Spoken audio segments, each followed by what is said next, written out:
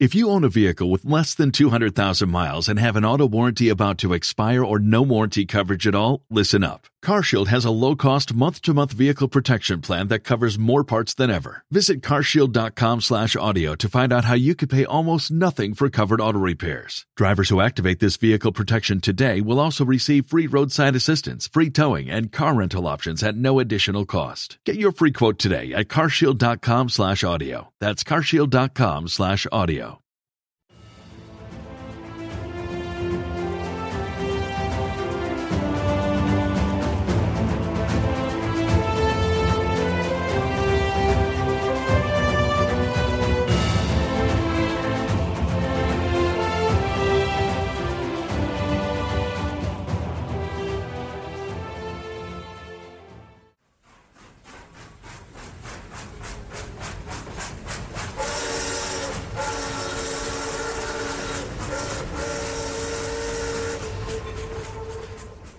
Welcome to another episode of 1001 Heroes, Legends, Histories, and Mysteries. This one from our history series is called The Great Train Crash in Crush, Texas. And it's one of those historical tidbits that remind us that truth is often stranger than fiction. This is Share Our Shows with a Friend Week. So please, if you enjoy 1001 Heroes, let others know. One big way to help us is to share our Facebook page at facebook.com/1001 Heroes. Another is to take a moment and join us at Twitter. The address there is 1001 Podcast. Our show goes to Twitter, and we really enjoy getting a retweet there with our shows. Thank you. Have you ever wondered what people did in their spare time 100 years ago? There was no internet. Movies were just in their infancy. There was no TV, no radio, no NFL football, and no kids' sports games. Sunday afternoon picnics after church were probably the most popular and anticipated events. Because the kids could play, all the women outdid themselves to bring the tastiest chicken and pies, and people had the day off to enjoy. Occasionally a circus would come through, and sometimes there was a hanging, which could be a big draw depending upon who was stretching the rope. So when William George Crush devised the idea to have two speeding locomotives crash into each other head-on, at full steam, so to speak, what must have seemed like half the state of Texas bought $2 train tickets to see the event. This was history being made. The next time you find yourself traveling Route 35 in north-central Texas, about 20 miles north of Waco, look for the historical sign on the northbound frontage road. To save you from pulling over, it reads, "A head-on collision between two locomotives was staged on September 15, 1896, as a publicity stunt for the Missouri, Kansas, and Texas Road, also called the Katy. Over 30,000 spectators gathered at the crash site, named Crush, for MKT passenger agent William G. Crush, who conceived the idea. About 4 p.m., the trains were sent speeding forward toward each other. Contrary to mechanics' predictions, the steam boilers exploded on impact, propelling pieces of metal into the crowd. 2 persons were killed and many others injured, including Jarvis Dean of Waco, who was photographing the event. Sign erected 1976 by the Texas Historical Commission." Wikipedia tells us that Crush, Texas was a temporary city established as a one-day publicity stunt in 1896. William George Crush, general passenger agent of the Missouri-Kansas-Texas Railroad, popularly known as the Katy, conceived the idea to demonstrate a train wreck as a spectacle. No admission was charged, and as previously stated, train fares to the crash site were at the reduced rate of $2 from any location in Texas. As a result, about 40,000 people showed up on September 15, 1896, making the new town of Crush, Texas, temporarily the second largest city in the state. Unexpectedly, the impact caused both engine boilers to explode. Debris, some pieces as large as half a drive wheel, was blown hundreds of feet into the air. The debris flew in all directions, sideways and upwards, raining down twisted hot metal destruction among the spectators, killing or injuring many of them. It was hell on wheels in Texas as men, women, and children screamed and dived for cover amidst the multiple explosions of the steam engines and the billowing cloud of white-hot smoke that the impact of the boilers created. And here's how it all started. We may never know what inspired the idea in William Crush's mind, but he definitely deserves a nod in the annals of crazy ad men, like the guys on Madison Avenue that put phony deeds to 1 square inch of land in Alaska in every box of Quaker Oats back there just a few decades ago. I know this because I was one of those kids who hated Quaker Oats, but asked Mom to buy a box so I could make my first land investment. Ho, ho, ho. The deeds were proved worthless years later. No wonder my generation is so cynical. The idea was born from the fact that the Katy had a bunch of steam-powered locomotives that were obsolete, and despite a few orders from logging camps and smaller enterprise, they still had about 50 of them to dispose of. So Crush's proposal was to take 2 of the obsolete locomotives and put them on a track facing each other a couple of miles apart. The crews would then fire the engines up, get them moving, and jump off. The trains would race toward each other, picking up speed, until they met in a fiery and spectacular crash. The railroad would charge nothing to view the man-made disaster, but would profit from the tickets sold for special excursion trains running to the site. The company accepted his recommendation and put Crush in charge of the project. 3 engines were chosen to be prepared for the crash. Number 999 was repainted green with red trim, and number 1001 was painted red with green trim. Each was gone over carefully so that there would be no mechanical failures on crash day. The 3rd engine was to be held in reserve should one of the other 2 fail. Throughout the summer of 1896, bulletins and circulars advertising the monster crash were distributed throughout Texas. Many newspapers in Texas ran daily reports on the preparations, and some papers outside the state carried the story. As Crush had predicted, the Katy offices were flooded with ticket requests. The engines were displayed in towns throughout the state. Thousands turned out to look at them. As the arena for his spectacle, Crush selected a shallow valley just north of Waco, conveniently located close to Katy's Waco-Dallas track. In early September, 500 workmen laid 4 miles of track for the collision run and constructed a grandstand for honored guests, 3 speakers stands, 2 telegraph offices, a stand for reporters, and a bandstand. A restaurant was set up in a borrowed Ringling Brothers circus tent, and a huge carnival midway with dozens of medicine shows, game booths, and lemonade and soft drink stands was built. Finally, workmen erected a special depot with a platform 2,100 feet long, and a sign was painted to inform incoming passengers that they had arrived at Crush, Texas. George Crush told a reporter that he expected a crowd of around 20,000. The first of 33 fully loaded excursion trains arrived at daybreak on September 15th, and by 3 p.m., more than 40,000 people were on the grounds, picnicking, listening to political speeches, and waiting for the great crash. Those $2 bought a round-trip ticket from anywhere in the state, and some passengers were obliged to ride on top of the cars because there was no room left inside.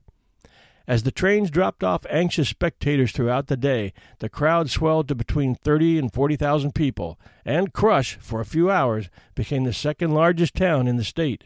While the crowds gathered, the engine crews started checking their trains over. Speed tests were conducted on each to help predict the exact point of collision. To avoid having one of the engines get away and run wild onto the main line, the rails connecting the collision spur track with the main line were removed. Since the couplers used in those days were of the unreliable link and pin variety, the cars were chained together so they would not come apart during impact. One concern was whether each of the engine's boilers would hold up under the stress of the crash. Steam engines use a large, heavy metal pressure tank called a boiler to contain water heated to the boiling point by a fire fueled by coal, wood, or oil. At the boiling point, some of the water turns to steam. Since steam takes up 1,675 times as much volume as the water it came from, this expansion creates a tremendous pressure inside the boiler. The high-pressure steam is transferred through pipes to the cylinders and pistons connected to the engine's driving wheels. The high-pressure steam can then move the pistons, making the locomotive go. Should a boiler rupture under pressure, the result would be almost exactly like a large bomb being set off.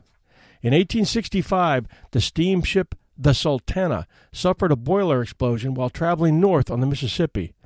The ship was packed with an unknown number of Union soldiers returning from a prison camp, and an estimated 1,700 people died, either directly from the explosion or from drowning as the ship sank. Freed from prison camp, only to die in a steamship explosion before you could reach home. It was clear that if one or both of the boilers were to explode during the collision, the event might be too dangerous to stage. Crush had gone to the Katie's engineers and was assured that the boilers on the engines were designed to resist ruptures even in the event of a high-speed crash, and it would be virtually impossible for them to explode. Reassured, Crush went ahead with the event, though except for reporters and honored guests, spectators were to be kept back a minimum of 100 yards from the track. J.R. Sanders, in an article from Wild West magazine, describes the event. Crush's secret spot was a tree-speckled patch of rolling land along the Katy line, about 14 miles north of Waco and 3 miles south of the town of West. It was an ideal locale, a 100-acre meadow with hills to the north, south, and west. Some 200 yards west of the tracks, the sheer bank of a dry creek bed formed a natural plateau, a perfect viewing platform, and a natural demarcation for the safety zone. Crews would lay a spur north to south along the main track, where sloping terrain would send each train downhill at a nearly 2% grade for most of its final run. After building the 4-mile spur and the station platform, workmen laid a pipe from 2 wells and 5 tank cars to supply dozens of faucets spaced along the spectator area. They also built a grandstand for dignitaries, a bandstand, a carnival midway, a press platform, and 3 separate speaker stands. Even as workers set the stage for the big event, Crush was inundated with public interest. Mail came from each coast, all points in between every city, town, and village throughout the Lone Star State. The correspondence, as one account put it, piled up to his eyes, and the 3 stenographers Crush hired couldn't stem the tide. The overwhelming response only buoyed the railroad agent. He'd promised his employers publicity. They'd gotten plenty, and the best was yet to come. If, for the moment, Crush felt he could do no wrong, he'd soon be reminded that pride does indeed goeth before a fall. In the final days, Crush kept up his publicity blitz. Thousands of gaudy lithographs with an artist's conception of the monster wreck were scattered across Texas and adjoining states. The line's chief mechanic pronounced the locomotives fit, and the crews rendered the old black engines festive, painting them bright green with red trim and red with green trim. They likewise gussied up the 6 stock cars each engine would pull, draping them with colorful banners advertising the Ringling Brothers Circus, the Texas State Fair, and the Oriental Hotel in Dallas. The trains then made whistle-stop tours throughout Texas. Retired Katy engineer Frank Barnes, who was a fireman on one of the engines that day, later recalled the event. "We cut the reverse lever back to the second notch, stayed with the engine for 16 exhausts. That's 4 turns of the drivers, and then we jumped. Those were good engines. They really got up speed. From a standing start, they made the mile in just 2 minutes. I figured they were going about 50 miles an hour when they crashed. I was just a kid then," he said. "You know, that was back in September 1896. I should have had a bunch of pictures, but at that time I was young and I didn't care about such things. I said those were good locomotives, and I meant it.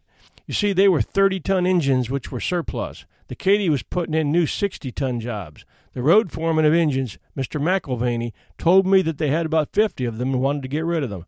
They were selling them to logging camps and gravel companies and such." Asked about the current stories of the Crush accident, Engineer Barnes shook his head. "They come pretty close to being right," he said, "but there's been some things left out. For instance, Mr. Crush took every precaution to make the whole affair a safe event. You know, that was back in the Lincoln pin coupler days. In order to keep the trains from breaking apart, they were fastened together with extra chains. As an extra safety precaution, the rails were pulled up behind each train.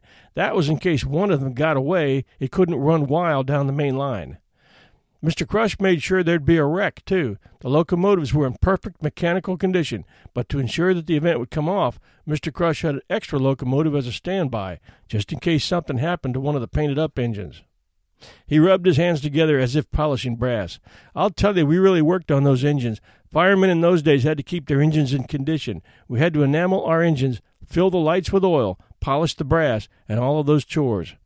We had a good time for a week before the wreck, though. You see, in order to advertise the event, we toured all of North Texas with one of the trains. We went to Waco, Denison, and all those towns along the Katy line. I still don't know what made those boilers explode.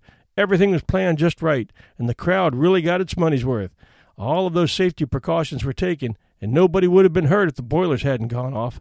Even then, they wouldn't have been hurt if they'd have stayed behind the safety lines after the collision." He named the crew of the 2 trains. "Stanton and Kane were the engineers," he said. Dickerson and myself were firemen. The conductors were Webb and Thurman, and the brakemen, Parsons and Heacock. I don't remember their initials, and I don't know where they are now. Maybe they've passed on. On September 15th, William Crush was riding high, literally, on a tall black horse from which he'd supervised the festivities. Starting at dawn, 4 special Katy trains brought in spectators from all over the state. By 10 a.m., an estimated 10,000 people walked the grounds of the temporary but bustling community. Trains arrived at Crush Station every few minutes, well into the afternoon. Between them and the parade of arriving private buggies, carriages, and carts, the throng soon approached 40,000. Protect your dream home with American Family Insurance. And you can weather any storm. You'll also save up to 25% by bundling home, auto, and life. American Family Insurance. Get a quote. Find an agent at amfam.com. Products not available in every state. Discounts may not apply to all coverages on an auto or home policy. Discounts do not apply to life insurance policies. Visit amfam.com to learn how discounts may apply to you. American Family Mutual Insurance Company, SI, and its operating companies, American Family Life Insurance Company, 6000 American Parkway, Madison, Wisconsin. A carnival atmosphere prevailed. The overflow crowd enjoyed games and speeches and gobbled down franks and sauerkraut at the diner beneath the giant tent borrowed from Ringling. Though Crush had purposely selected a dry precinct of McLennan County, many had smuggled in beer and stronger potables. 200 special constables handled the occasional outbreak of fisticuffs and other drunken hijinks, lodging troublemakers in a makeshift calaboose. At 3 p.m., the trains emerged from their berths. Wild cheering erupted, and hundreds crowded within feet of the track for a better look. Crush rode his prancing charger along the line and urged the trespassers back, while the constables were more blunt. The effort only succeeded, wrote the Galveston Daily News, when the positive threat was made that if the people did not retire beyond the deadline, the collision would not take place. By 4 p.m., 0 hour, passenger trains were still delivering carloads of curiosity seekers, and Crush announced an hour's postponement to allow for late arrivals. At 5 sharp, the dueling locomotives steamed slowly down the track and, like gladiators, stopped face-to-face in the middle for a salute. Then the engineers reversed gear, and the trains lumbered back up to their starting points. Telegraph signals ran back and forth. "Are you ready?" "Yes." "Then go." Crush raised his hat. The crowd roared, and trains started downhill. A sound like the rattle of musketry added drama as each locomotive set off a series of track torpedoes, tiny charges used by railroads as warning signals, that crews had fastened along the rails. Test runs had predicted a terminal speed of 58 miles per hour. Nearer and nearer as they approached the fatal meeting place, the papers reported, the rumbling increased, the roaring grew louder, and the hundreds who had come miles to see found their hearts growing faint within them. Words and Kodaks are powerless, said the Ferris Texas wheel, to picture the scene as the iron monsters dashed into each other. Onlookers had only seconds to absorb the rare sight, the deafening sound, the terrific concussion. Then as a few foolhardy souls rushed across the deadline, a horrific double explosion rent the air. Crush and his team had made a tragic miscalculation. In head-on collisions, engines typically rose together in an inverted V, while the cars behind crumpled accordion-like. This time, for whatever reasons, the two engines instead telescoped together. Their boilers exploded at once, sending up what one reporter described as flying missiles of iron and steel, varying in size from a postage stamp to half a driving wheel. Tens of thousands scrambled to avoid the iron and wood debris catapulting through the sky. Distance was no guarantee of safety. Debris peppered the crowd and pocked the earth as far as 300 yards away. The black clouds of death-dealing iron hail claimed several victims. A 10-pound section of brake chain nearly cleaved teenager Ernest Darnell's head in two, killing him. Another chunk of iron hit local farmer John Overstreet's daughter, fracturing her skull, though reports had the girl resting easy 30 minutes later. She died on the ride home. A flying bolt and knocked Waco photographer Jervis C. Dean from the press platform, ripping through his right eye and lodging in his brain. Miraculously, Dean didn't just survive, but stood, dusted himself off, and gave his two brothers, photographers themselves, minute directions about the finishing of the pictures he had taken. Dean would remain a photographer in Waco until 1901. Reports tallied sundry other injuries. Another airborne bolt pierced young Roy Kendrick's ankle. Theodore Milberger toppled from a tree and broke a leg. A flying timber downed a Waco fireman, smashing several of his ribs. Shrapnel cut and bruised many onlookers. And what did they do? Set up triage? Call the fire department and emergency medics? Heck no! They were out to get their $2 worth for the train ride as they raced to join the souvenir stampede, picking the iron and wood carcasses clean as a Thanksgiving turkey. An ironic casualty was Ferris resident John Morrison, who survived the explosion unscathed, only to fall between cars on the train ride home. The caboose rolled over the unlucky man, killing him instantly, as voices above him were likely saying, "I got 2 hot bolts. I got part of a wheel, I think. What'd you get?" The Katy executives clearly expected mass outrage over the debacle, for they immediately fired William Crush. But public outcry amounted to little more than pooh-poohing and the clicking of tongues. The most damning press came from the Dallas Morning News, which editorialized that, when one looked closely at the smoking heap, the vanity of inanimate pride was shown to be as empty and hollow as that of mere mortals, even as it bragged that the city was well represented by the affair of 1,500 Dallasites. The Katy quietly settled lawsuits brought by injury victims and the families of the slain. Dean pocketed a $10,000 settlement and a lifetime rail pass. In the end, the monster wreck was every bit the public relations bonanza Crush had promised. The Katy was the toast of Texas, as folks couldn't wait to ride the line audacious enough to stage its own train wreck. The Ferris wheel pronounced the collision a howling success. One peculiar tribute came from ragtime composer Scott Joplin, who, some biographers claim, had witnessed the calamity. Joplin's Great Crush Collision March was among his early hits. Texas businesses also capitalized on the notoriety. Galveston clothier Edward Hirschfield advertised his own head-end collision, declaring in print that hard times have wrecked high prices. A Houston laundry boasted that, like the collision, it would make the dirt fly. Jervis Dean himself took out a newspaper advertisement reading, "Have gotten all those loose screws and other hardware out of my head, and I'm now ready for all photographic business." The Katy evidently figured it had gotten its money's worth, as Crush was back on the payroll within days. The crash marked the end of his career as a showman, but he remained quietly in the line's employ until his retirement in 1940. The old huckster might have been proud, or perhaps horrified, to know that a century after his monster wreck, folks could witness similar spectacles weekly from the safety of their living rooms on such programs as Smash Lab and Destroyed in Seconds. For all his folly, Crush was a trailblazer, giving Americans possibly their first extreme reality show. Despite the disastrous results of the crash at Crush, other railroads continued to stage locomotive collisions in the years to come. In 1912, a steam locomotive being readied for a run at the Southern Pacific Roundhouse in San Antonio had its boiler rupture for unknown reasons. The resulting explosion leveled most of the buildings in the railroad yard and much of the surrounding neighborhood. A house and its owners 7 blocks away were crushed by the front end of the locomotive as it fell from the sky. An estimated 40 people were killed and another 50 injured. And then there's the story of Head-On Joe Connolly, who was so inspired by the crash at Crush that he went on to stage 146 more spectacular train wrecks across the country. In a book titled The Man Who Wrecked 146 Locomotives, The Story of Head-On Joe Connolly, by James J. Reisdorf, you can get all the details should you want to stage your own train wreck. Although in today's parlance, a train wreck is thought of as a rapidly failing political career, or a business about to go bust. By the 1930s, as the Depression set in, the popularity of staged destructive events waned. People were seeing enough misery and weren't going to fork over the price of tomorrow's dinner for a chance to see more things break. And heck, with no more boiler explosions, the whole spectacle was over in a few seconds.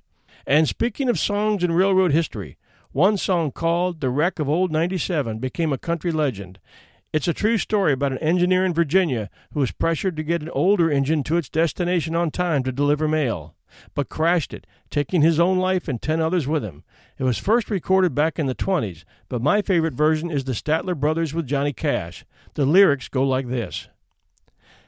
They gave him his orders in Monroe, Virginia, saying, "Steve, you're way behind time. This is not 38, this is old 97. You must put her into Spencer on time." He turned around and said to his black, greasy fireman, "Better shovel on a little more coal." And when we cross that White Oak Mountain, you can watch old 97 roll. It's a mighty rough road from Lynchburg to Danville with a line on a 3-mile grade. It was on that grade that he lost his air brakes, and you can see what a jump he made. He was going down the hill making 90 miles an hour when the whistle began to scream. They found him in the wreck with his hand on the throttle. He'd been scalded to death by the steam. A telegram came from Washington Station, and this is how it read. The brave engineer who ran 97 is lying in Danville dead. So come all you ladies, you must take warning from this time on and learn. Never speak harsh words to your true loving husbands. They may leave you and never return. You can find the song on YouTube. It's a story that needs telling, and there's a good chance we'll be getting to it soon. Thanks for joining us at 1001 Heroes, Legends, Histories, and Mysteries. You can catch all our episodes at 1001storiespodcast.com. And be sure to chime in with ideas at facebook.com/1001heroes. Until next time, this is your host and storyteller, John Hagedorn, and this is our story.